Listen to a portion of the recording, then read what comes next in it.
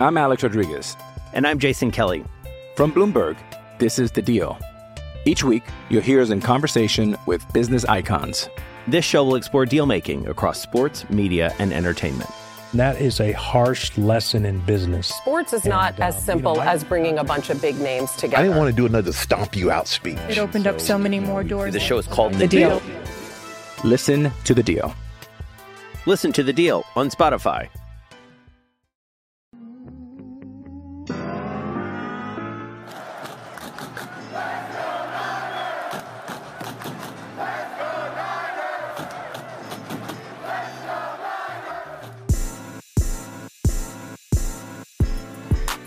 Welcome into the 49er Access Podcast. My name is Sterling Bennett, and today we are reacting to the San Francisco 49ers Week 18 NFL regular season finale loss. 21-20 against the Los Angeles Rams. The San Francisco falls to 12-5 on the NFL season. I know the game really didn't matter, but San Francisco did fail to sweep the NFC West for the second consecutive season. And of course, it is Black Monday in the NFL, and while San Francisco shouldn't be affected by any of those coaching or GM changes, it is Black Monday, and while again, San Francisco is not going to play for 2 weeks now, it feels like it's going to be so long until we get to see our Niners play once again. There's a handful of NFL news happening. We're going to react to yesterday's game against the Rams, but first, we do have some NFL business to take care of. The Falcons did fire head coach Arthur Smith late last night, like, was it 12 a.m. or 11 p.m. last night. The Panthers did fire their GM Scott Fitterer this morning. So they fired Frank Reich. Now the GM's gone and Bryce Young's like, dude, like, why am I still here after one season? The Commanders this morning fired head coach Ron Rivera, which I think many of us would say that was expected. Also, many of us would say, yeah, it's about darn time that happened. And the reason why I bring up Black Monday and the coaching and GM changes is simply because the San Francisco 49ers, year after year since 2019, have seen their GMs, their assistants, their coaches poached by other organizations, and this year feels like it's going to be like every other in the past because the Commanders have requested to interview assistant GM Adam Peters today, so we'll see if he does indeed leave, but Adam Peters being one of the prime GM candidates for the Chargers if they do make a change there, or they already have, and who they're going to bring in. The Commanders having so many ties to the Kyle Shanahan era in San Francisco. They always show the coaches that were on that Commanders staff with LaFleur, McVay, and Shanahan, and Slowick, and McDaniel, and Raheem Morris, and so many others.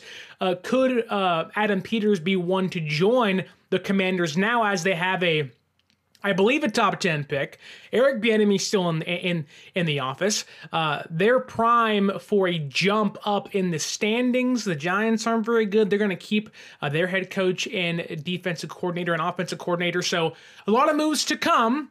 But the NFL is in complete Black Monday mode. We'll see who else gets fired throughout the show and throughout the rest few days. Could Bill Belichick be gone? We'll have to wait and see what happens in New England. But diving into yesterday's game, I want to give two congratulations first. The first being to the LA Rams.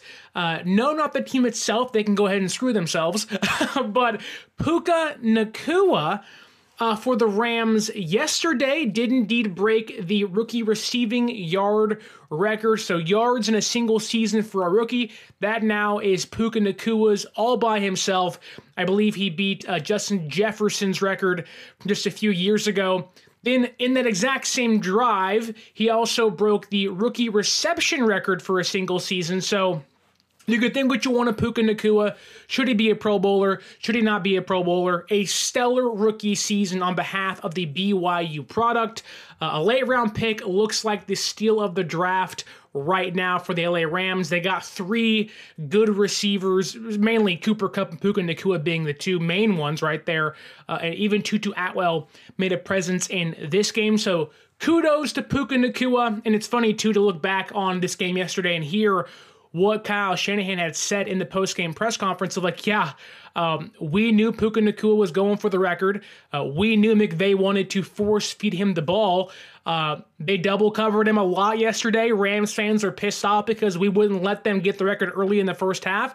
Shanahan himself said that we wanted to make Puka Nacua play as long as we could. That was shortly into the second half in the third quarter, but still, you make one of the Rams' stars. I'm going to assume somebody they would have liked to have rested had he not been looking for a record. You made him play just over half a football game when he shouldn't have had to. So good job by Kyle Shanahan and the defense of San Francisco. And look, I know, again, this game means nothing, but that goes into the gamemanship of McVay and Shanahan. The drives, we'll get into those, were very long. They were tedious, a lot of running, 10-minute, 9-minute, 12-minute drives for both these teams. You can tell it was a get in, get out, nobody get hurt kind of game. But even within that, there was this, hey, we're not going to give you the easy way out and give Puka Nacua a record. Even Diamador Lenore said they were sad that Puka got the record. They wanted to hold him under both those receiving yards and receptions for rookie records. Didn't happen, so Puka Nacua, great rookie season. I'm sure many bright things to come if he can stay healthy. But he wasn't the only person we have to give kudos to, because although he didn't play in this game, and it was a long shot for it to happen, Christian McCaffrey ended this season as not only one of the greatest Niner seasons ever for a player, not just running backs, but as receivers, tight ends, and offensive player. He's obviously going to, I think, be the offensive player of the year when it's all said and done. I'm sure he'll get some MVP votes as well. But I want to give him credit because not only did he finish as the NFL rushing leader, getting the NFL rushing title with 1,459 rushing yards, which in itself is impressive. He also finishes first in the entire league with rushes over 10 plus yards with 44. And then he also finished with the most rushes of 15 plus yards at 20. He had the most rushing first downs at 83. He had the most receiving first downs by a running back at 31, and the most touchdowns by a running back at 7 when it comes to the receiving side of things. 7 receiving touchdowns. So Puka Nacua, great year in yourself. Christian McCaffrey, otherworldly this season for the San Francisco 49ers. And again, that trade last year is, at this moment, one of the greatest trades in San Francisco 49ers history. We know that. The world should know that by now. What a steal. What a complete and utter steal to get the best offensive player in the entire league basically for a year and a half so far for practically nothing. Is certainly impressive by a Niners team. Shanahan and John Lynch, I mean, my goodness, the fleecing of that deal is so impressive to know how important McCaffrey has been to the improvement of this offense, to see this offense put up the second most points by a Niners team literally ever. Mainly because of Christian McCaffrey and, of course, Brock Purdy and Kittle and Ayuk and Deebo Samuel, but Christian McCaffrey being the driving force behind the offense this year outside of MVP candidate Brock Purdy. We have some more housekeeping here because there was one injury yesterday that many fans were like, oh my goodness, could this be a massive setback for San Francisco? The whole point of Week 18 resting your starters were nobody gets hurt. Everybody leaves this game healthy.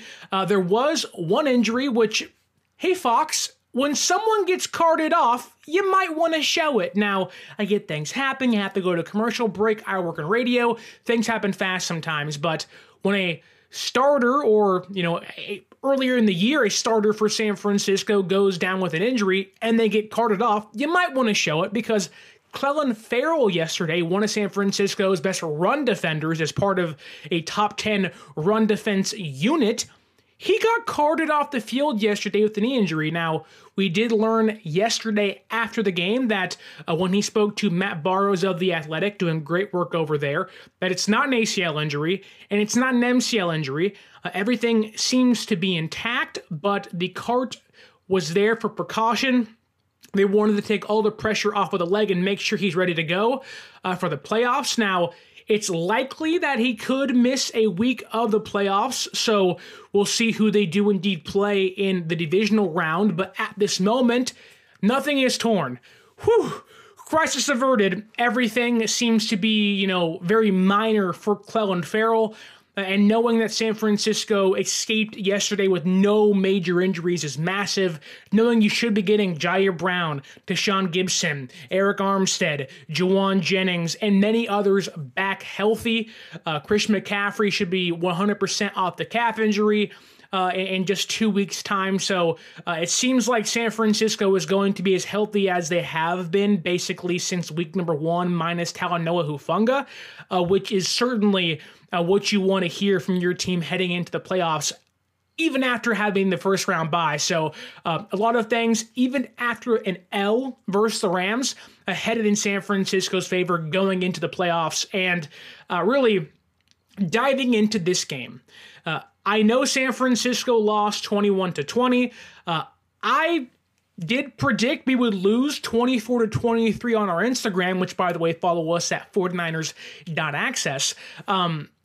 It just felt like one of those games where San Francisco really wasn't trying. The effort, you can tell, wasn't there. Obviously, a lot of bench players in, a lot of young players going to make mistakes. Having not played all year long, there was going to be missed tackles, going to be missed coverages, going to be wrong routes that were being run. And there was plenty of that on display yesterday at Levi Stadium. But I also thought it kind of made sense to lose this game. Now, Dallas won the number 2 seed, won the NFC East. But mainly this came down to, how do you want the playoffs to work out for you? I was a proponent of, I want to force the Rams to go to Detroit. If you're someone who is scared of the Rams and scared of Stafford and that offense, okay, make them go play arguably the second best team in the NFC outside of San Francisco. Make Stafford have to go back to Detroit and beat or knock off the Lions. And if they can't do it, okay, then you have knocked off or you've seen one of your biggest opponents taken out of the way for you, right? And so that works out in San Francisco's favor. You have a Cowboys team who, although will be at home, they're playing a Packers team that I think could make some trouble, some damage. Now, I wouldn't pick them to win that game, but I do think if you're San Francisco, you're pretty pleased in how the playoffs have kind of shaken out for you. You're on the bye. Philadelphia against the Bucs in Tampa Bay. Philadelphia looks like a shell of itself. Devontae Smith is hurt. A.J. Brown hurt his knee yesterday. Jalen Hurts hurt his middle finger. Who knows what's going to happen? They can easily lose that game. The Packers, I don't think, will beat the Cowboys, but could certainly upset them. I think there's a chance that does indeed happen. The Cowboys are a roller coaster ride, and if something doesn't go their way, Green Bay's knocking on that door, looking to break a star in half. And then you have the Lions and Rams, which I don't care which way you shake that. Knocking one of those teams out of the playoffs only helps San Francisco. And so they lost yesterday, the Niners did. I think it was a good thing for them. I think it made sense. I'm not saying they tried to lose. We'll get into why they did indeed lose this game, but I thought it was a good thing for San Francisco to lose this game yesterday because really no starters played. Sam Darnold got all the reps. At this point, who cares? Your eyes are towards, in 2 weeks, divisional round at Levi Stadium, not against the Rams in a meaningless game in week number 18. So let's dive into what indeed happened yesterday at Levi Stadium. I was really impressed by both the quarterbacks on the field. Now, again, there's always context here, right? Backups are playing. How much can you glean from that? But this was a showcase for both these veteran quarterbacks to, in a way, resurrect their career or at least make themselves a viable backup or even bridge starting quarterback option for teams next season. I would assume Carson Wentz and Sam Darnold will not be here next year. And By the way, both these quarterbacks played, more so Sam Darnold than Carson Wentz, who I think did play better than Darnold. I just think Darnold's younger side, his age, certainly helps him. And I think if you give Darnold, let's say, someone like a Justin Jefferson, you give him a Alexander Madison, a Tyson Chandler, you give him Kevin O'Connell, I think if Kirk Cousins leaves Minnesota, there's a good chance Sam Darnold is the one getting the call. Now, they can trade up for a quarterback. They can draft somebody. It can certainly happen. There's so much time in between now and April, which is only 3 months away, right? I do think Sam Darnold looked good enough to at least be another bridge quarterback in the NFL. On the day, finished 16 for 26, had 180 passing yards, had one passing touchdown, and then one rushing touchdown on the day. And we'll dive into his good throws, you can say, because early in this game, I thought Sam Darnold was playing arguably the best he ever has. Now, again, you lose by 1 point. Now, many of that is Jake Moody's fault, but you lose by 1 point. Second half wasn't as good as the first half. We know this. But when it came to just singularly or singling out his play in itself, I thought Sam Darnold looked like a viable option at quarterback for a handful of teams that need somebody. You don't think the Falcons wouldn't want Sam Darnold after this year? Because yikes, what they have going on over there is just disgusting. But there were a handful of plays, even on the first drive of this game. Darnold escapes the pocket, escapes some pressure, runs to his right and throws cross-body to Charlie Warner for 20 yards downfield. Right there in itself, escapes pressure, doesn't get rattled, and finds the man to extend the drive, extend the play. Later in that drive on 3rd and 4, Darnold steps up in the pocket and finds Ayuk on a comebacker. And then, even on that first drive again, he's checking things down, literally no look.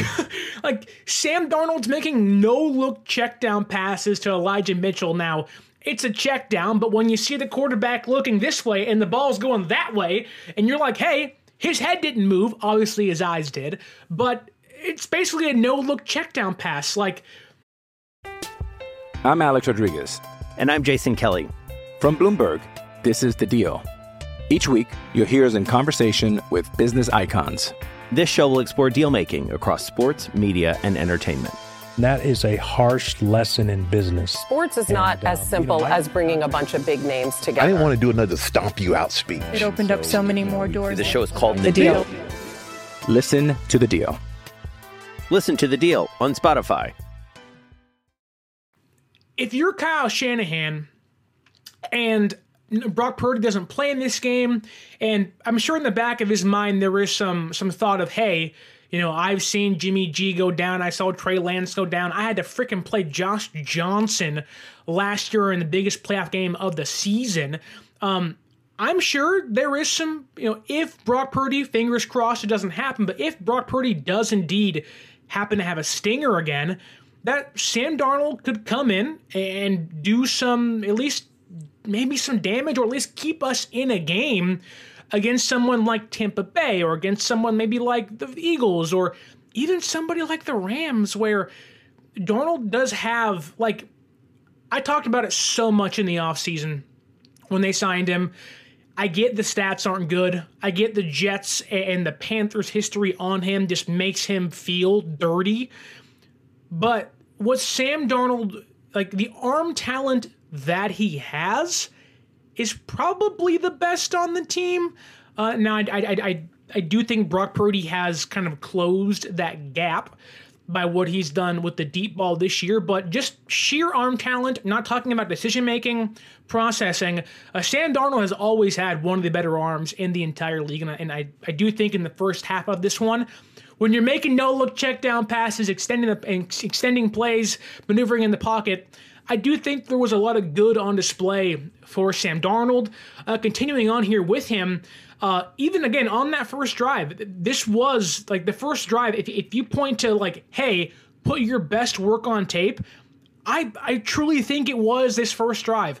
They march all the way down the field, 75 yards, score a touchdown. But on that first drive, you saw kind of an RPO, right? Or at least an option for a quarterback where he fakes, hands the ball off, and he finds Ayuk on a slant in between two defenders. That ball had to be perfect timing to fit it in. And in an offense that is so tied to timing, it's so timing based, to make that throw, it's really impressive. It's throws like that will make other quarterbacks that run a similar system, like the Vikings, right? And make you say, okay, like, that's impressive. Like, those are plays that extend drives. Instead of a 2nd and 8, it's a 2nd and 3. It's plays like that make you say, hey, can we have an upgrade over Nick Mullins or Joshua Dobbs, right? And I do think that Darnold on that first drive, if he's going into free agency and they say, hey, show us your film reel, it's like, look at this first drive of Sam Darnold's. But it didn't stop there, because even later in this game, what does he do? He climbs the pocket and he finds Chris Conley for 48 yards down the field over a defender. Maybe Darnold's best throw, certainly his best deep ball of the game. Had a handful of those dropped. Conley dropped one later in this one too. Even McLeod dropped one on the final drive of the game. So some of his yardage is definitely hindered by receivers not completing passes and completing catches. But I thought Darnold was, again, at least in this first half, really impressive. San Francisco should have won this game. And I think if you're Kyle Shanahan, you have, like, there is no, well, I'll rephrase this here. Well, yes, if Brock Purdy goes down, they're still like, oh my goodness, we lost our MVP quarterback. There's going to be a drop-off. But in a system like this, where he's going to have Debo, going to have Kittle, McCaffrey, Brandon Ayuk, like, I don't think there is this, we're going to tremble and just crumble under the pressure. I think Sam Darnold was good. And I think for him, in the showcase game, I think he has put himself, I don't want to say in the upper echelon, but he's going to get offers. He's going to likely be out of San Francisco next season, barring something crazy happening. He's going to find himself probably in a battle with a young quarterback fighting for quarterback number 1 next year, whether it's Atlanta. My pick is Minnesota if Kirk Cousins leaves. And I wouldn't even be surprised if it's a Denver Broncos situation where it's like, hey, we have some weapons. We just need a quarterback that's cheaper, but not tied to for too long, and can actually make some plays. Now, is the Kyle Shanahan effect on Darnold bigger than what it looked like? I'm sure it probably is. But I do think you put him in a similar system. Like, Darnold put really good things on tape yesterday. And if Brock Purdy goes down, again, hoping he doesn't, because if he does, I'm sure there will still be people saying, including myself, saying, like, oh my God, like, here we go again. We lost our MVP caliber quarterback, but I do think there is a realm of possibility where if Brock Purdy does go down, San Francisco can still win a playoff game, which we were not saying last year. Like, had Sam Darnold played the Eagles last year, probably don't win that game, but we certainly aren't getting blown out in that game. If this is the same Sam Darnold he will put on display in years to come.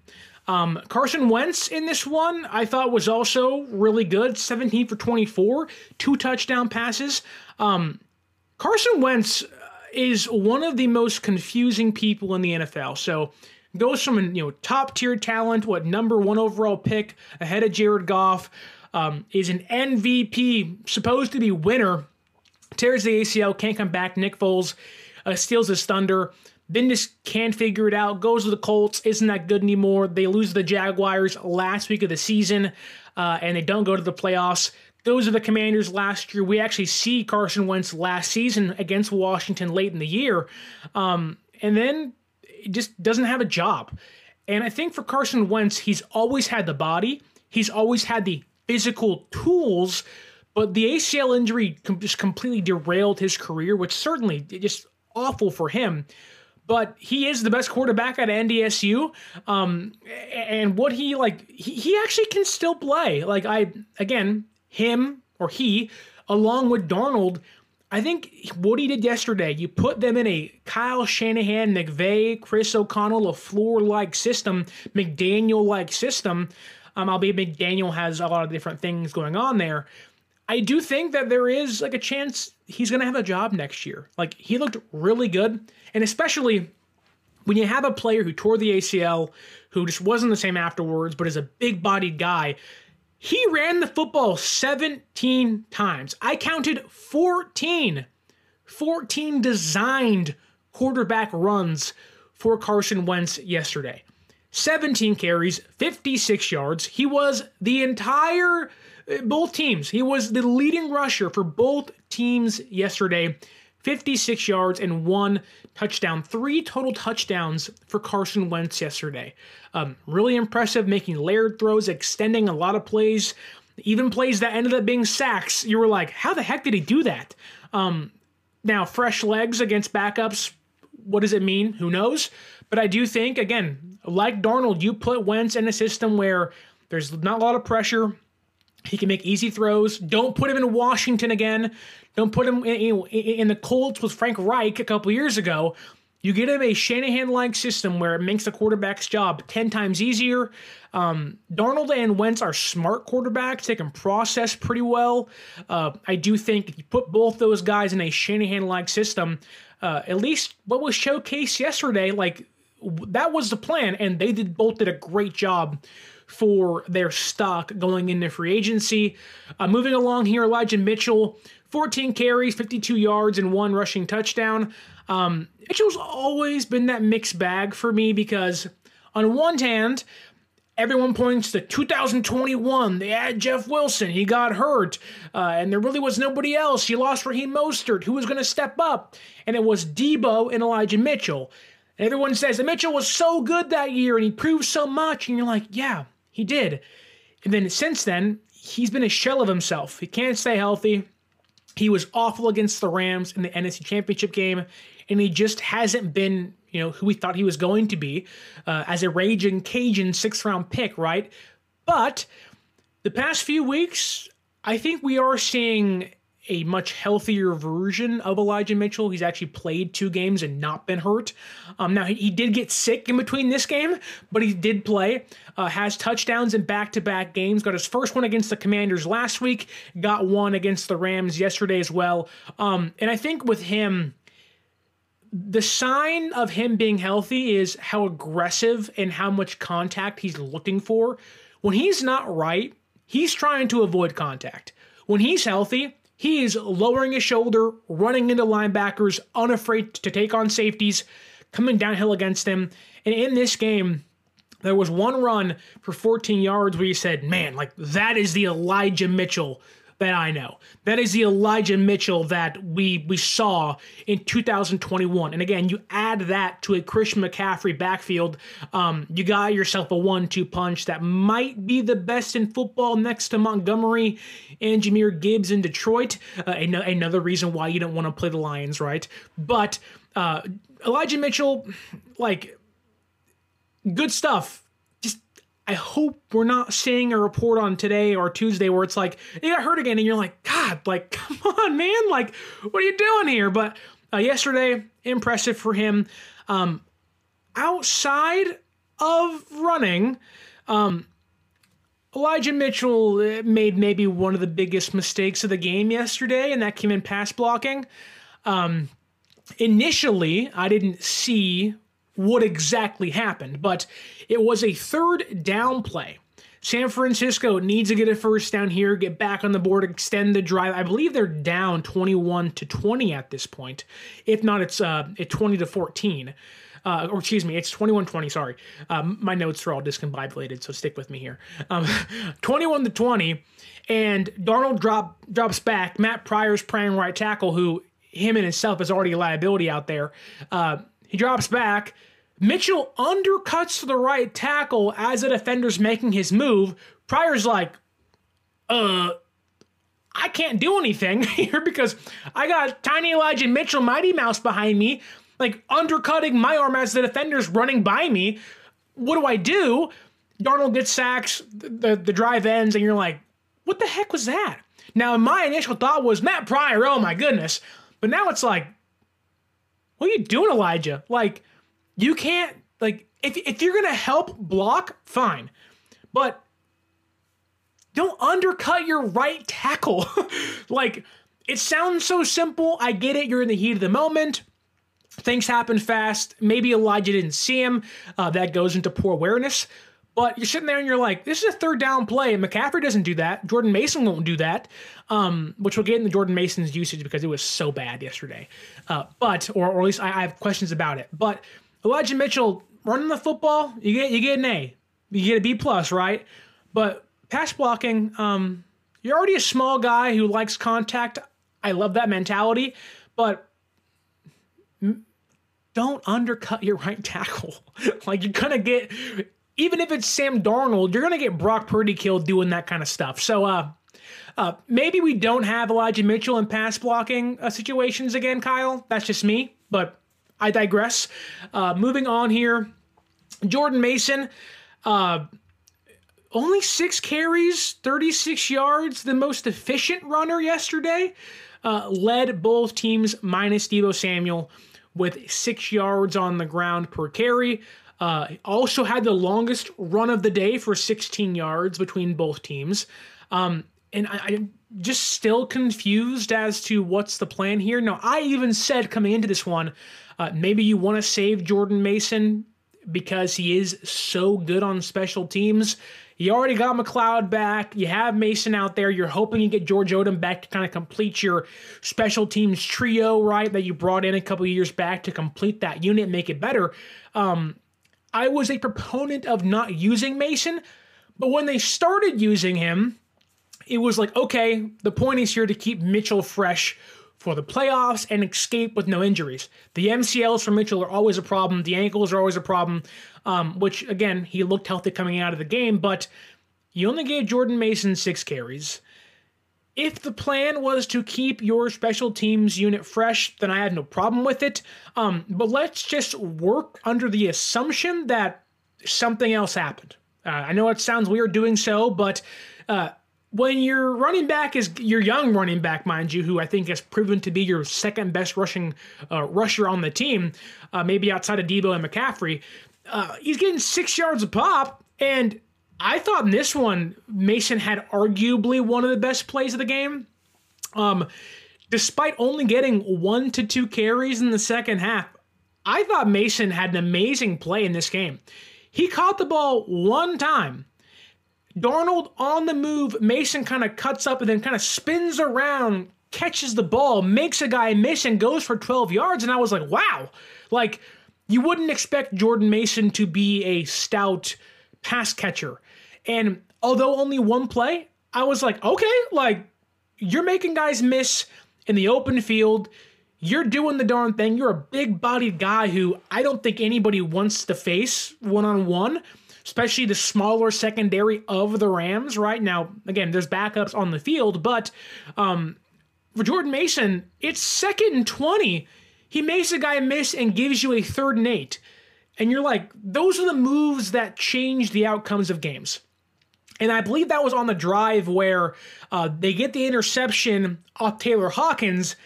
Banks gets the holding call, moves him back to 2nd and 20. On the very next play, Mason gets you 12, giving you a manageable, although not perfect, not ideal, a manageable 3rd and 8 to get yourself 4 or 5 more yards and gave Jake Moody a chance for a field goal. Without Jordan Mason on there, that field goal is never kicked. Now, he missed it, mind you, and we'll get into Jake Moody in a second here. But what Jordan Mason did was make a winning kind of play, a game or a play that changes the outcomes of games. Now, if Moody makes that field goal, we're sitting here talking about Jordan Mason's 2nd and 20, 12-yard play being arguably the biggest of the game for the offense to set up that field goal in the 3rd quarter, right? And so, like, I don't want his effort to go unnoticed because Jordan Mason has been, I think, this team's 2nd best running back for 2 years now. Last year, he was deemed the closer, right? The whole offseason, it was he's the closer. This year, he's not closing games because Mitchell's healthy, which is fine. But Mason, I think, has really improved throughout his 2 years now in San Francisco, and I want to give him credit for doing it and getting the darn thing done. Let's go to the receivers now, because Deebo Samuel, good old chain grabbing, chain tucking Deebo Samuel, you can just tell that he's physically right, he's mentally healthy, and he is ready to go. Even in a game that meant absolutely nothing for him. In a game where he could have had 0 catches for 0 yards, could have been inactive, could have done nothing, and we would have said, whatever. Hey, it's Kaylee Cuoco for Priceline. Ready to go to your happy place for a happy price? Well, why didn't you say so? Just download the Priceline app right now and save up to 60% on hotels. So whether it's Cousin Kevin's Kazoo Concert in Kansas City, go Kevin, or Becky's Bachelorette Bash in Bermuda, you never have to miss a trip ever again. So download the Priceline app today. Your savings are waiting. Go to your happy place for a happy price. Go to your happy price, Priceline. It's the Rams. Deebo wants to play. He wants to keep that motor going, right? For a player like Deebo, it's really important to, keep that momentum rolling. Don't take 2 weeks off because then you lose a little edge, right? There was a play in this game. It's back-to-back plays too. It's so funny. Darnold completes a pass to Deebo towards the left sideline. Deebo gets called for offensive pass interference, and you're like, okay, it's Deebo being Deebo, kind of messing around, having some fun. In the very next play, on 1st and 20, they give Deebo a 6-yard, little crosser over the middle, a little flat route, and he stiff arms the you-know-what out of a Rams defender, pushes that mother-you-know-what to the ground, and runs 15 yards for a near first down, making it 2nd and 5. And it was Deebo's ready. Deebo is ready to go for the playoffs. I get it's the Rams. He hates the Rams, always plays more aggressive against them, but you can tell that in a game that meant nothing, he was certainly out there trying to do some damage. Deebo Samuel looks ready to go for the playoffs. Had 2 catches for 21 yards, had 1 rush for 11 with 32 yards on the day. Again, Deebo being Deebo, averaging almost 11 yards per play per touch that he had, with that 15-yarder stiff arming a linebacker to the ground, just abusing the Rams still in a meaningless game in Week 18 yesterday. Just, you can tell he's ready to go. It doesn't matter if he's playing the Rams, the Bucks, the Eagles, Cowboys. It doesn't matter. You can tell if Deebo's healthy. We are going to see lights out, all pro Deebo once again. At least that's what I'm seeing. It looks like that physically he's like, I'm going to crush somebody if I get the ball in my hands, and that's really exciting for a Niners team that when you get a healthy CMC, a should have been Pro Bowl Brandon Ayuk, and a freaking filthy, disgusting, I want to get grimy and dirty and run through someone, Deebo Samuel, we're going to have some fun in the playoffs this year. Then getting to the other receivers, I don't like Chris Conley.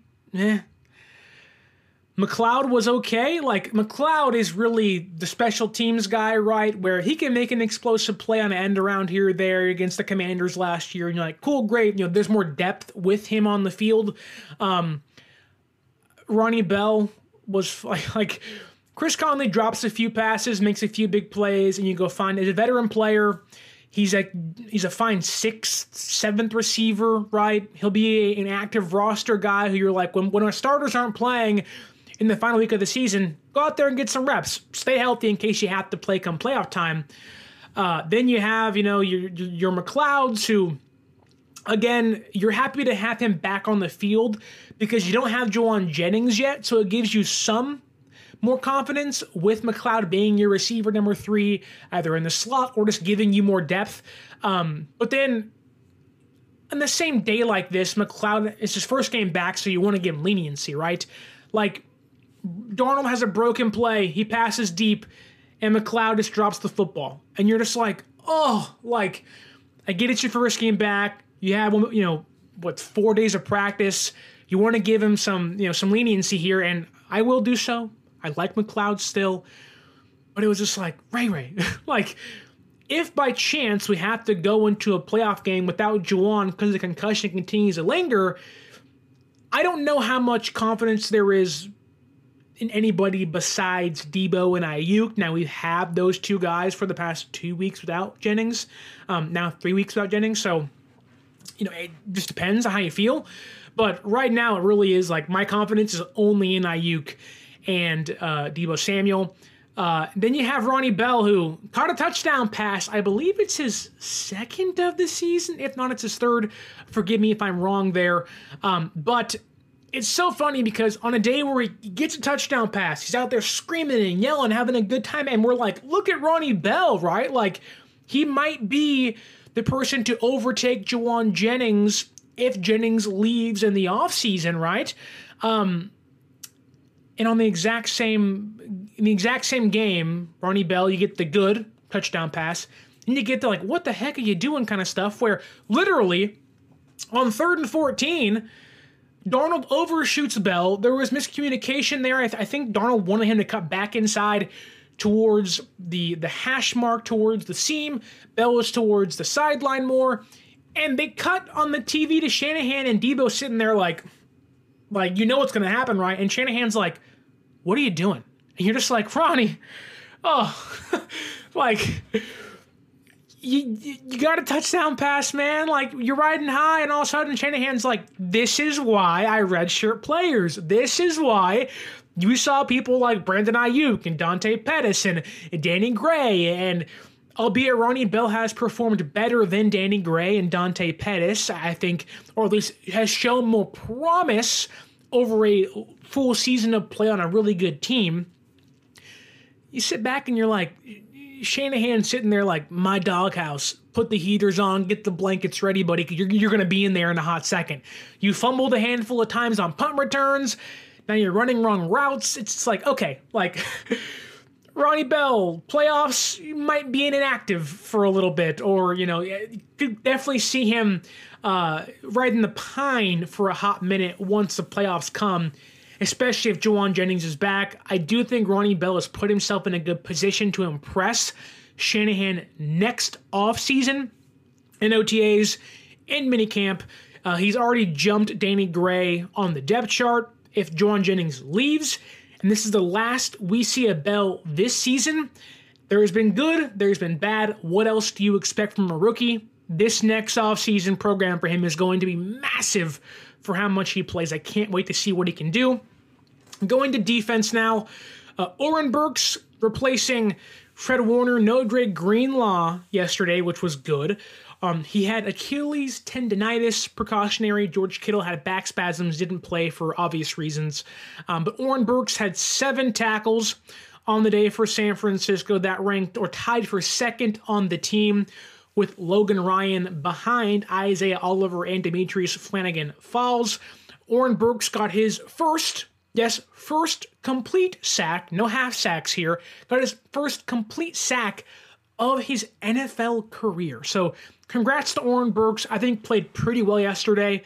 Then you move down back towards some rookies and you see somebody like D. Winters and you say, hey, he was supposed to be the gem of the draft. Give him a year or two, could be an Alshire.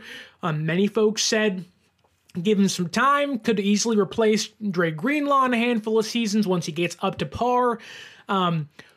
Abundantly clear he's not there yet. Shouldn't have expected him to be, but there's a reason why he has not been playing too much. Many misplays for D. Winters yesterday. Now, if there was going to be a PFF grade, I'm assuming it's nowhere near even the 40s. We're talking 30s. I like D. Winters. TCU, his tape against Michigan was great in that playoff game. Outside of that, there's hits and misses. You got to be more consistent. It felt like he was around the ball a ton, but just was missing tackles. A lot to learn for the young linebacker. He has plenty of time with Warner and Greenlaw under contract here for a handful of more seasons.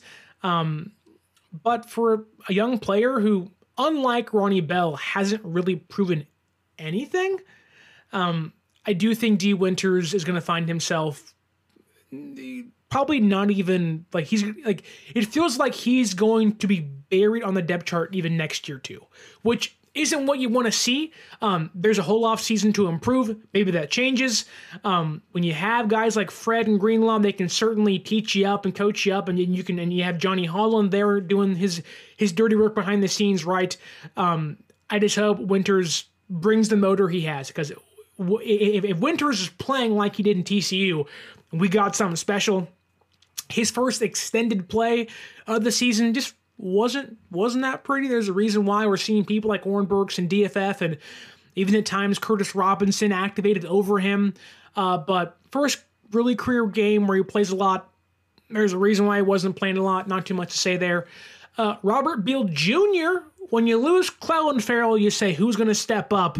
Albeit very different roles on a game where you want to rest Nick Bosa and want to rest Chase Young. Didn't get to rest Chase Young too much in this game. But Robert Beal Jr. had a handful of tackles, had 3 on the day, and also got his first tackle for loss, got a quarterback hit, and got his first career sack of his young NFL career. Congratulations to Robert Beal Jr. Wasn't active for a handful of the season, and almost did a half of it right.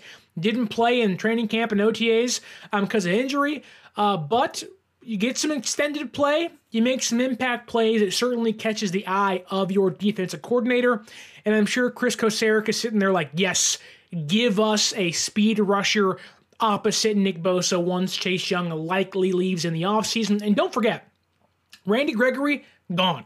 Chase Young, probably gone. Clellan Ferrell, likely gone. We're going into, albeit the playoffs, don't want to get too far ahead of ourselves here, we're going into an offseason where 3 of this team's key rotational pieces / starters are likely going to be out the building, and it's going to be, again, Nick Bosa and Drake Jackson and Robert Beal Jr. Somebody's got to step up if Beal can be that guy and be a speed rusher and just do one thing really well, and that's being, again, a speed rusher opposite Nick Bosa. It's a good thing for San Francisco. Impressed by him yesterday in his first extended action of the NFL season. Moving to the secondary, Taylor Hawkins, 4 tackles, 1 interception, first interception of his career. Taylor Hawkins is somebody who I thought was going to make the team last year. Spent most of the season on the practice squad. Liked what I saw from him in OTAs and training camp, but got injured, got cut, got re-signed to the practice squad about a quarter of the way through the season. Then this team loses Hufanga. Then Jair Brown gets hurt. George Odom gets hurt. And you're like, okay, who's playing safety? Want to give a ton of credit to Hawkins and Logan Ryan. Both those guys starting and playing the entire game for San Francisco.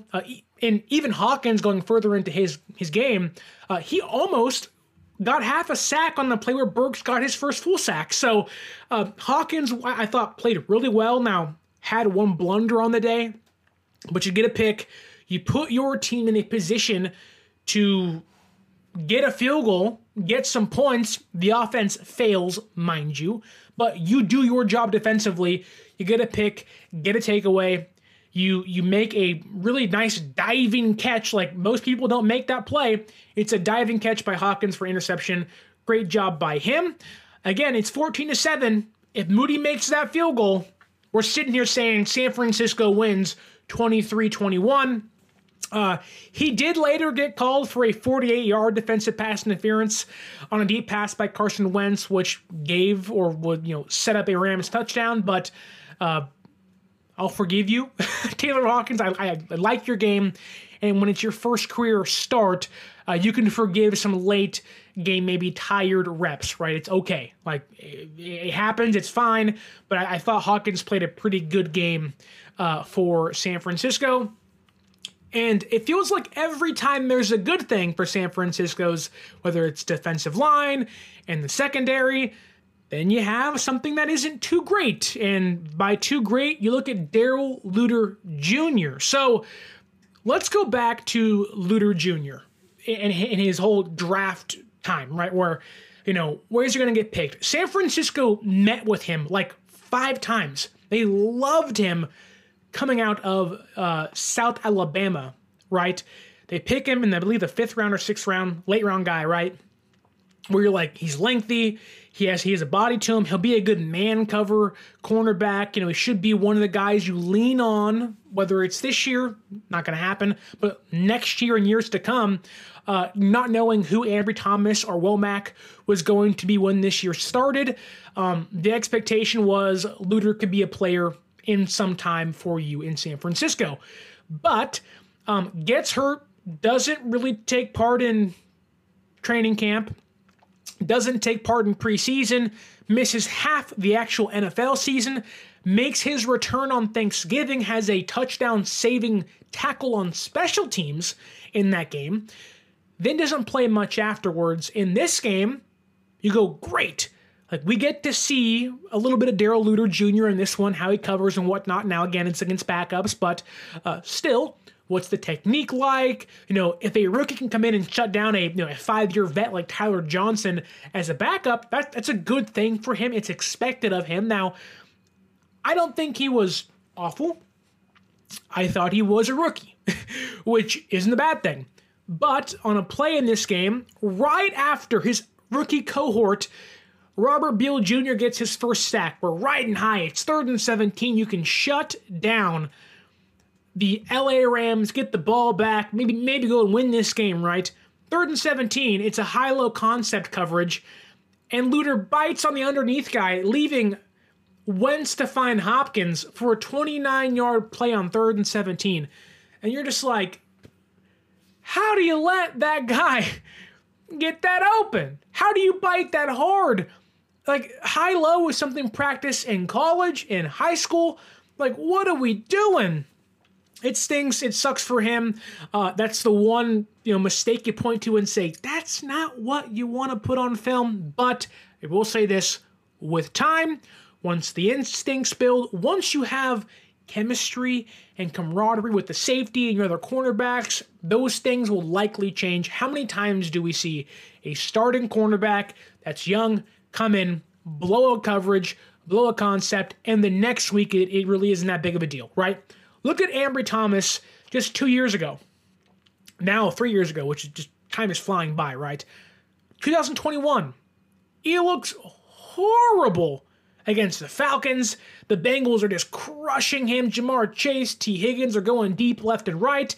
Now, San Francisco wins both those games, but you're just like, we have a liability. Like, we need Rhett back. We need Mosley back. Oh, my goodness. And with time, Thomas got better. Now, obviously, starting in San Francisco again, opposite Lenore and Mooney Ward. But with time, with reps, the hope is Luter can improve. And I truly think with an actual offseason program, with an actual training camp to go through, with preseason, and having not missed half of the regular season, I do think we would have seen a different Darrell Luter Jr. on the field this past Sunday. So I'm not going to hold it against him too much. But what I am going to do, because we have a serious conversation to have, because a problem that occurred during training camp and preseason and during this team's 3-game losing streak has reared its ugly head potentially once again. And, well, it goes by the name of Jake Moody. Jake Moody, my boy, my friend, my soft-spoken kicker out of Michigan. Go Big Blue, am I right? Wow, just the ups and downs of Jake Moody. Like, we all heard, and I talked about it so much during training camp and OTAs of like, he's kicking 64-yard field goals, against the wind. He's booming these things. He's got a leg. Oh my goodness, it's going to be awesome. They're going to be so much more aggressive with, the offense, and they can kick these long field goals. And I think all of that, when you look just at training camp and OTAs, was true. I think at certain times this year, it has been true. But a lot of that conversation, once preseason started, it was he's missing a handful of field goals. Like, what's going on? And it's funny with him because it never seems to be one miss. It's 3 in a row. It's 2 in a row, and you're like, oh my goodness, like, if you're a kicker, you can't have that just continue to crumble on you. You can't have it, domino into the next kick. You have to erase it and move on. Like any position, a quarterback, you throw a pick, you gotta bounce back. Running back, you fumble, you gotta bounce back. If you're Jake Moody, I mean, you can't spiral out of control. You push one kick, then you push the other one even further right. And you're like, Jake, I don't know if he needs just to sit down and be like, I missed a kick. I'm okay. Everything's fine. It's one kick. Everything's going to be fine. But we all talked about if he's making game-winning field goals in the playoffs, the third-round pick draft stock next to his name means nothing. You win, Kyle. You win. You win, John. You win. All the talk of a perfect workout. We loved him so much. And it's like, you win. If he's helping you win games in Green Bay, in the frozen tundra, in Dallas, maybe even in Las Vegas in the Super Bowl to knock off people like Mahomes or Allen or even beating Lamar Jackson, maybe, it's like, wow, you win. Kyle, you were smart. You're better than us, okay? But then during the 3-game losing streak, you missed a game-winning kick against the Browns, which could have had us clinch to the number 1 seed earlier in the season. Now, who cares? We got it, right? But you could have beat the Browns, right? Then you miss a handful of kicks against the Vikings, and it's like, that wouldn't have changed the outcome of the game, but it certainly would have changed that last drive for San Francisco. And it's like, oh, okay, man, it's never just one kick. It's one game you miss a kick. Then it's the next game you miss 2 kicks. Then the other game you miss 1 kick. And it's like, Jake, if you're Kyle Shanahan, if you're a Niner fan, when they made the pick, we all said a kicker. And now we're sitting here in January and Kyle's like, yeah, he missed kicks. We're not happy about it. But we're not going to bring in anybody else. We have Rick Diaz here in the chat. Rick, I'm happy you're joining us here at 11:30 in the morning. Appreciate you joining us on YouTube. If I can get this kicker to practice 2 weeks straight, practice those kicks, he better start quick. Right. Basically what Rick is saying is you can't have your starting kicker on the greatest, or at least one of the greatest Niner teams ever with Super Bowl aspirations, lose a game because your kicker, your third-round pick kicker, missing field goals. Now, in a game like this, where it means nothing, I guess there could be an argument of, if you're going to have a game where you miss kicks, it's this one. But in reality, if you're missing kicks in meaningless games, what's to say that you're not going to miss kicks when it matters? You missed a kick against the Browns. Moody has not had, game-winning kick practices, right? The only time he's had that is the Browns, and you missed it. Now, I get it. It's rainy. It's a little foggy. There's some wind. There's some elements. That's when you're supposed to flourish the most as a third-round pick kicker. You have fans saying, go call Robbie Gould, who retired.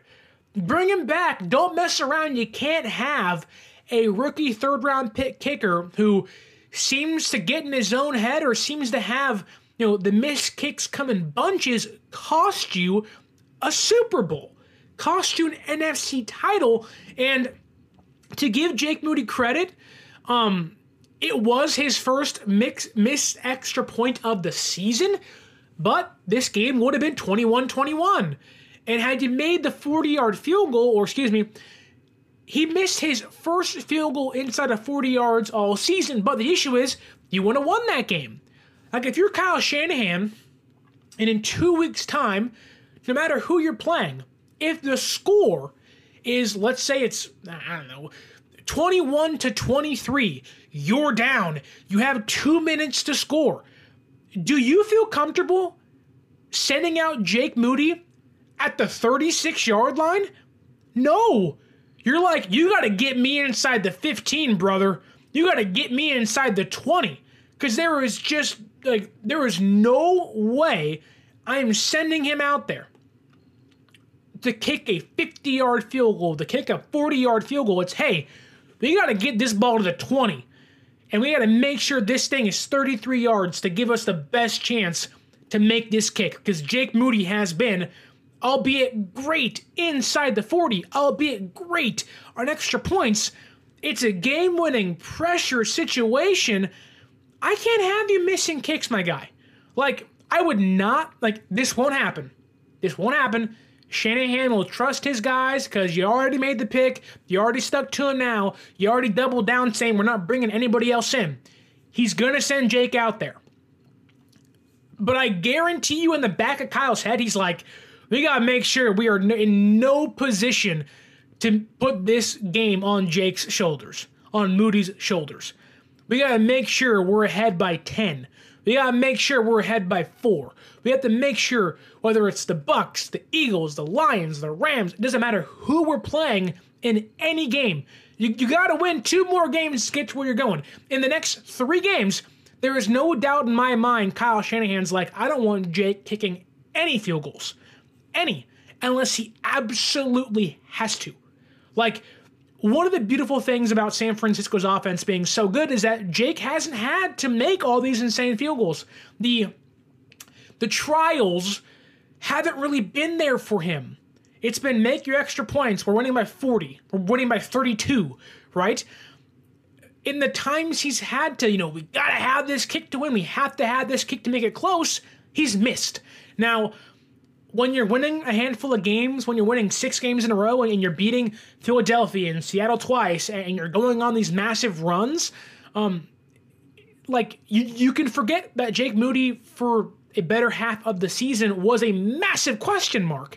And the worst thing about this is that he has now arguably become the biggest question for this team going into its biggest games of the season. Now, I get it. The offensive line's a question mark still. There's still health issues, which should be cleared up by 2 weeks' time. But, would you feel comfortable sending out Jake Moody for a game-winning field goal that is anything longer than 37 yards? I wouldn't be. And I get it, Robbie Gould wasn't making 50-yarders. That was the whole point of getting Jake in here, a cheaper contract, bigger leg. The issue is, if you can't make a freaking chip shot, who am I to trust you? Now, I do think that for Jake Moody, he is somebody who, there's no doubt in my mind, he'll be at Levi's today making those kicks. There were talks during OTAs and training camp where he was trying to get into the building so hard on off days to make kicks. Like, Jake Moody genuinely cares. He wants to make those kicks. There's no doubt in my mind Jake Moody wants to be the one when it's 23-21. San Francisco, 2 seconds left. Call a timeout. Jake Moody jogs out there. Foot to football. Boom. Kick is up. Kick is good. San Francisco wins the Super Bowl. Jake Moody wants to be that guy being held up as confetti falls from the sky. He wants to be the one being held up by the offensive line, by Kyle Shanahan crying, saying, I made the greatest 3rd-round pick of all time. Ha ha ha. Right? Shanahan wants to be that guy. Moody wants to be that guy. The difference is, I don't trust him to be that guy. I don't think most Niner fans do. Not many people are saying it's one game. It's no big deal. But, if you're San Francisco, and I'm not, but if I'm Kyle Shanahan, I'm like, how do we make sure Jake never has to kick a field goal the next 3 games? How about it's just extra points? How about we're always winning by 10? How about Jake never has to have the game on the line for him? How about Jake Moody just sits the bench for 90% of the snaps? Just do kickoffs and just do PATs. That's all I'd like Jake to do. And they asked Kyle during the game, hey, Jake's missed 2 kicks. How do you feel? He was like, not happy about it. It stinks. Shouldn't happen. And post-game is like, we're not changing. Because, yeah, you can't. Imagine that. Imagine one of the most criticized picks of the Shanahan era Probably Trey Lance is up here. You got Solomon Thomas, and Jake Moody's in there somewhere, right? At least this past year was like, what the heck's going on? And then, especially knowing Aubrey in Dallas is freaking perfect, and he was undrafted. Now, okay, whatever, it happens every once in a while. A kicker who plays soccer comes in and was great for a year, right? But it makes it worse knowing an NFC competitor has a better kicker than you. It is due, and he's been booming kicks all year long, right? And then you have Jake, who's like the tiniest, frailest, kindest person ever, and you're like, you gotta have some dog in you, brother. I gotta have you out there booming these 55-yarders like you're supposed to be Justin Tucker, like if you're gonna be the third highest pick kicker since 2004, my friend. Like, you're gonna have to go out there and make these kicks and beat the Rams. Because if you can't beat the Browns, and you are one of the reasons as to why we lost to the Rams in this game, although meaningless, why am I to trust you to beat the Dallas Cowboys? Or the Eagles? Or, dare I say, the Browns, or the Ravens, or the Bills? Like, you can't afford to take points off the board. You need to always be adding against these teams. Like, you're in the playoffs now. The kid gloves are off, my friend. There is no, he's a rookie. It's like, you better make these freaking kicks, or the season might be over. Over. And if you're not going to make the kicks, like, if the season, God forbid, it comes down to a Jake Moody missed field goal, that is going to be the first question asked. Kyle, third-round pick kicker, just missed the biggest kick of the season. Do you still believe in him? Like, for all the folks that give Grant Cohn crap, and I mean, think of Grant on what you want, that's going to be a justified question he's going to ask. Kyle, third-round pick kicker. He lost you the Browns game, lost you the Rams game, and it's lost you the biggest game of the year. How do you feel? And people are going to say, well, that's an appropriate question. No, that's a question everybody should be asking. Everybody, like, if the game comes down to Jake Moody, like, and right now it may not, it certainly could, but the confidence level is basically at like a 3 when it should be at a 10 for a third-round pick kicker. Okay. One final, just got to get this out there because the NFL playoffs are set. Next Saturday, it's the number 5 seed Joe Flacco-led Cleveland Browns going to Houston to take on the number 4 seeded Houston Texans at Saturday, 1:30 p.m. Pacific Standard Time. Then you have the number 6 Dolphins going to the Chiefs, Kansas City, Saturday at 5 p.m. That is the Peacock game. So if you don't know Peacock, you gotta subscribe to the good old Peacock to watch the Dolphins play the Chiefs. Then Sunday, 10 a.m., number 7 Steelers in Buffalo, 10 a.m. on Sunday. Later that evening, it's the number 7 Green Bay Packers against the number 2 Dallas Cowboys, 1:30 on Sunday. And the Rams, Matthew Stafford goes back to Detroit. Number 3 Lions hosting the number 6 Rams at Sunday at 5 p.m. Then Monday night, Eagles versus the Bucs in Tampa Bay. We will have an NFL playoff preview show later on this week. Niners don't play. We will still be talking NFL football going on next weekend. This coming weekend now, going to be so much fun. Super wild card weekend's almost here. Hope you stick along with the show as we progress through the playoffs. I'm sad. No Niners football for 2 weeks. What am I supposed to do with my life? I'm so sad. But I will say this. The news is not going to stop. The podcasts aren't going to stop.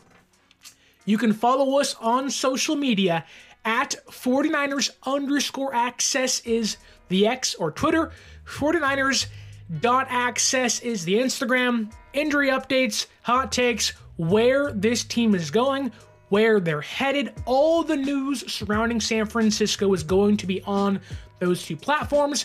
If you want to go to a playoff game, if you want to be there at Levi Stadium supporting this team, heck, if we even make it to the Super Bowl, fingers crossed, we do, 1 game at a time.